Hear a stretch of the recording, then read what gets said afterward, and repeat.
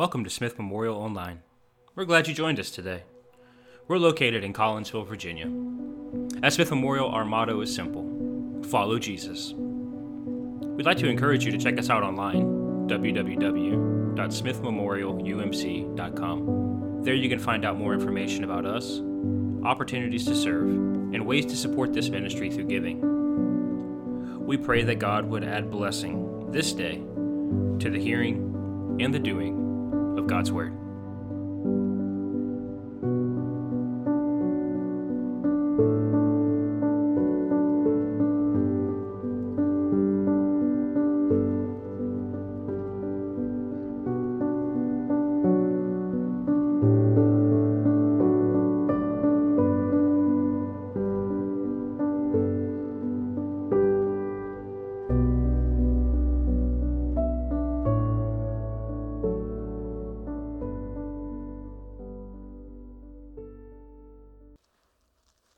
Illumine our hearts and our minds, O God, to receive your word this day.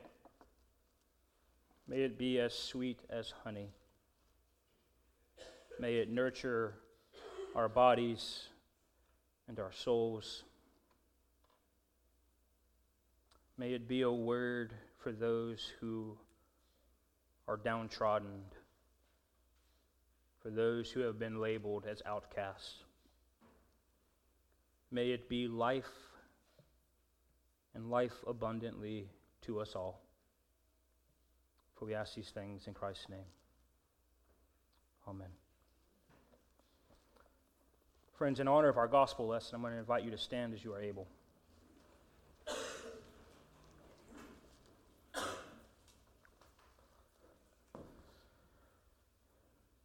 Hear these words from the Gospel of Matthew. Then Jesus came from Galilee to John at the Jordan to be baptized by him. John would have prevented him, saying, "I need to be baptized by you, and do you come to me?" But Jesus answered him, "Let it be so now, for it is proper for us in this way to fulfill all righteousness." Then he, that is to say, John, consented. And when Jesus had been baptized, just as he came up from the water, suddenly the heavens were opened to him, and he saw the Spirit of God descending like a dove and alighting on him. And a voice from heaven said, "This is my Son, the beloved, with whom I am well pleased." Friends, this is the word of God for you and me, the people of God. Thanks be to God. You may be seated.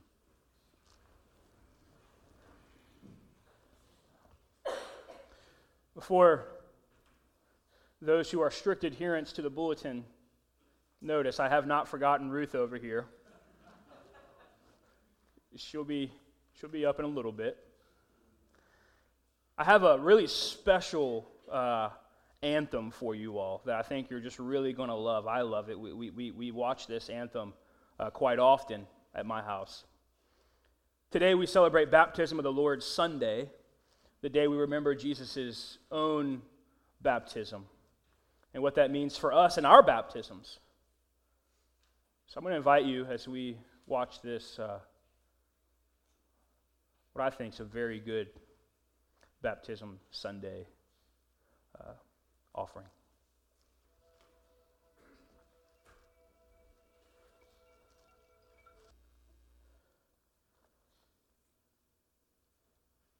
Lord, we give thanks for the waters of our baptisms. We give thanks that the day in which you entered the waters of the Jordan, you transformed all waters thereafter. That they are now signs for us of our calling that is found in you, our calling that is found in who we are as your children, a calling that none of us can escape.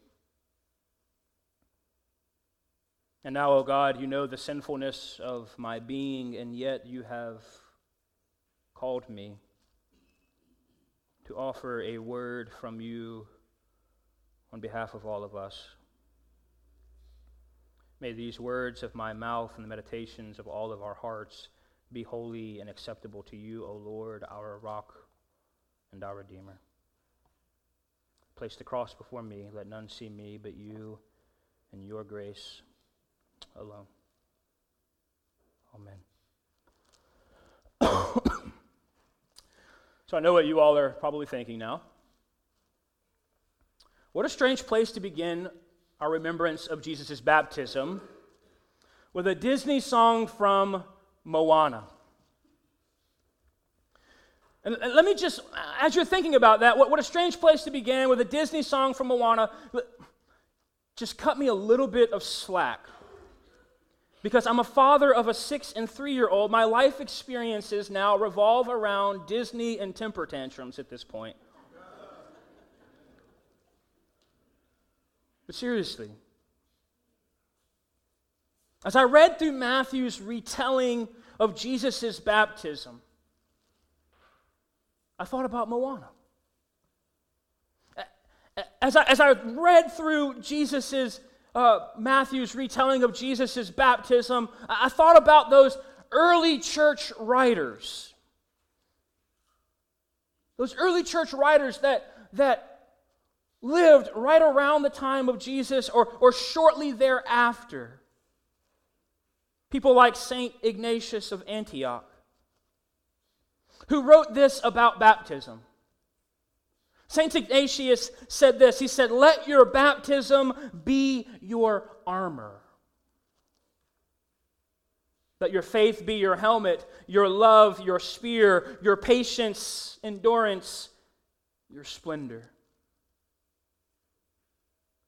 As I thought about Matthew talking about Jesus' baptism, I thought about people like Clement of Alexandria. Clement wrote this. He said, "When we are baptized, we are enlightened." And being enlightened, Clement says, we are adopted as sons and daughters. And as adopted as sons and daughters, we are made perfect. Made perfect, we become immortal, and as sons and daughters of the Most High.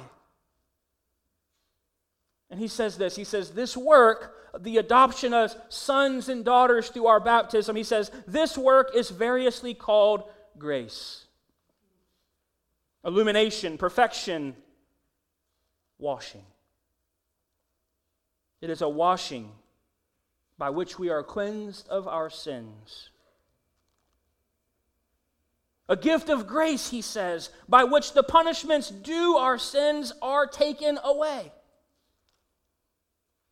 An illumination by which we behold that holy light of our own salvation. You see, as I thought about our baptisms, I thought about all those church fathers, especially one of my favorites. There was a guy that lived around the year 200. It's a long time ago. He lives around 200. His name is Tertullian. And Tertullian is writing about, he says, during this time, Tertullian is writing about a group of people. These people are known as the Gnostics. And this group of people are trying to divert the doctrine of the church. And this is what Tertullian says. Tertullian says, "Happy is our sacrament of water, in that by washing away the sins of our early blindness, we are set free and admitted into eternal life. But a viper, known as the Gnostics," he says, "have carried away a great number of us with her most venomous doctrine, making it her aim to destroy our baptisms." And he says this is not uncommon for vipers to do. He says those vipers, if we're honest, they generally do live in arid and waterless places. I love what he says right here. Listen to this. Tertullian says, "But we little fishes after the example of the great fish, Jesus Christ, are born in water. Nor have we safety in any other place than by permanently abiding in water. So that the most monstrous creature, who had no right to teach even sound doctrine, knew full well how to kill these little fishes. Take them away from the water. What a fantastic image of baptism. Matthew, describing Jesus entering into the waters, John says, Jesus, I can't baptize you. Do you not realize I'm not worthy? You should baptize me. And Jesus says this. He says, no, you have to baptize me. I have to get in the water, because in doing so, I will fulfill righteousness for all those little fishes who jump in after me. St. Ignatius says, baptism is our armor. Clement, baptism is our enlightenment, the place of our adoption as sons and daughters. Tertullian, using the imagery of Christ as the great fish, teaching us that if we are to survive, if we are to have longevity in our faith, we must stay in the waters of Christ. So you see, when I look at Moana,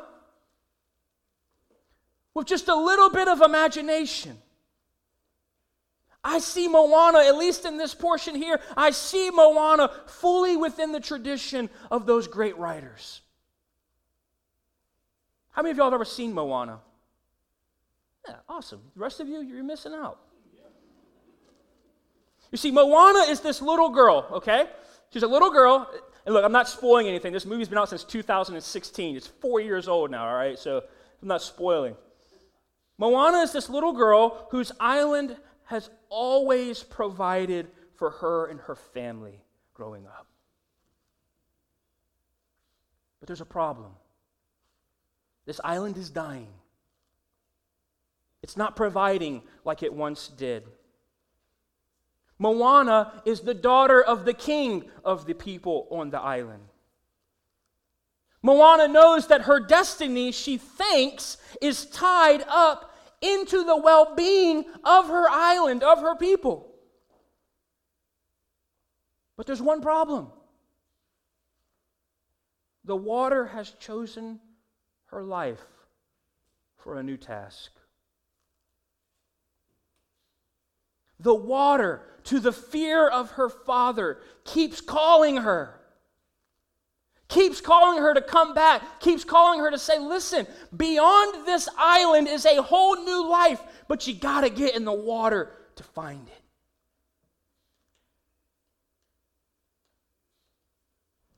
You see, Moana's life has been claimed for a task. And what we find as the movie goes on is that her life and the life of the water are all one. And as she says in the song from today, she knows what her society wants to do. I know that I'm supposed to stay on the island and be like everyone else, but the waters, they keep calling me. The waters won't let me go. I keep coming back to these waters.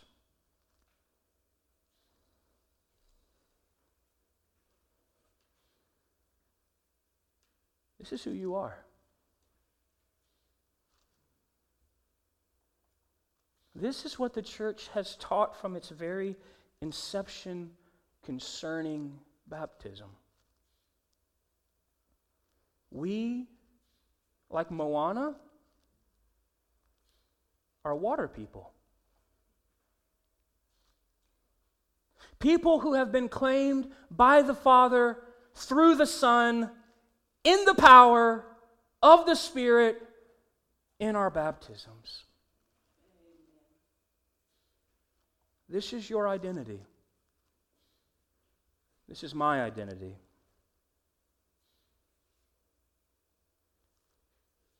Now, the struggle with this is that there are a lot of things in the world that fight for our identity. Would you agree with that? A lot of things. And the struggle is that oftentimes this identity, the identity that we are given in Christ through our baptisms, is stifled out by so many other vying forces trying to claim our lives and our identities. Most all of you work or have worked. You all know that your jobs every single day try to define you. Who you are. What you were created for. Have you ever felt that way? Like when you work, did you ever feel like your occupation, your job was in some way and in some stances trying to vie for your identity? This is who you are. Our jobs try to tell us that this is who we are, that this is what we're created for. They try to tell us that our identities are based upon what we can produce. My wife's a teacher. She's told me she's getting ready for the SOLs. Any teacher that knows, those SOLs try to vie for your identity as a teacher. How well did you do for your students? Your students didn't do well, so that must reflect you and who you are. Our jobs, they teach us who we are by how much money we make. What class of people we associate ourselves with. What size our home is, how much possessions we have.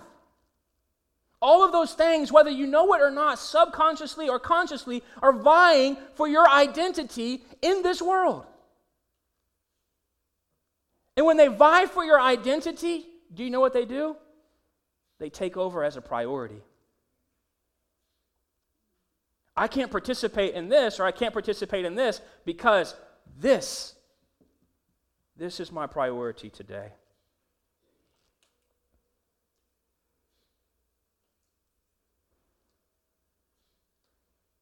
Today, it's amazing. It's amazing in our political culture how quickly we are to no longer give someone a name.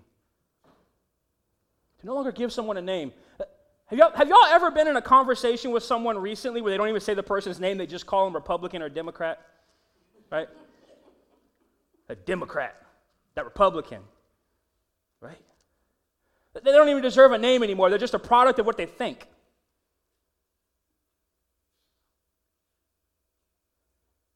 What you don't realize is that those things are defining you.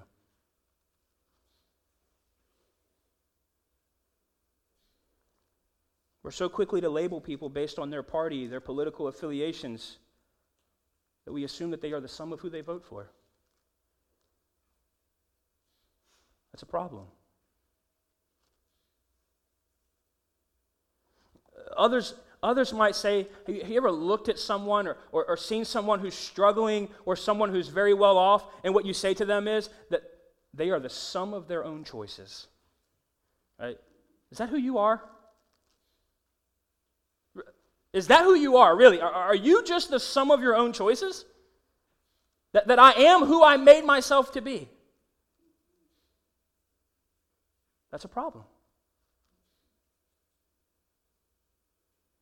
Because in reality,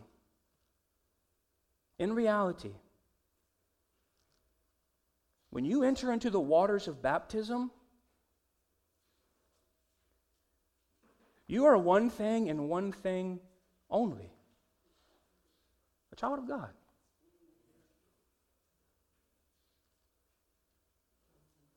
And that one thing claims priority over all the things. So when we look at someone and all we see is who they are based on their job, all they are is who they are based on their choices, all they are is who they vote for, what we're saying is that those things take priority over their identity as a child of God, a little fish following the big fish, living in the waters of our baptism.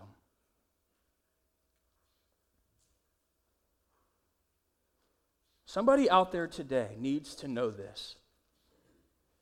Needs to be reminded of this. Someone needs to have the real rub of who you are told to you.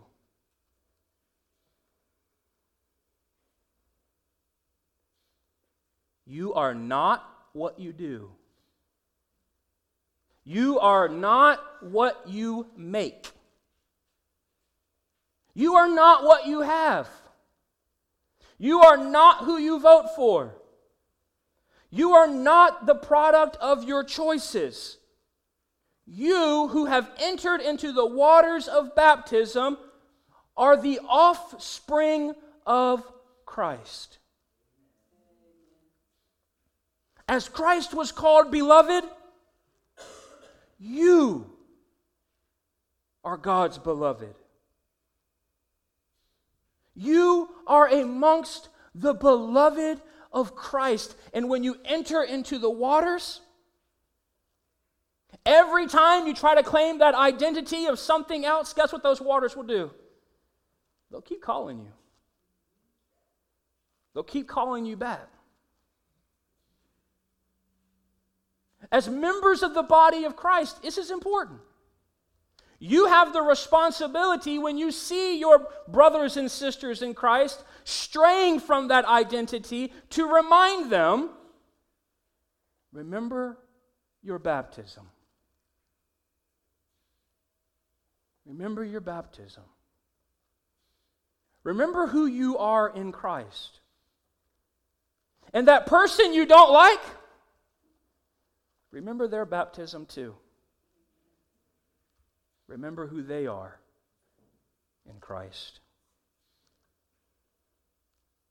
Brothers and sisters, you are among the beloved. The waters will not let you go. They will keep calling you.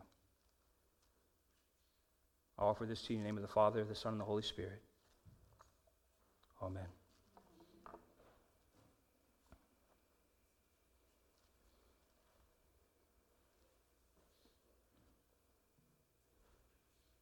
Let us pray.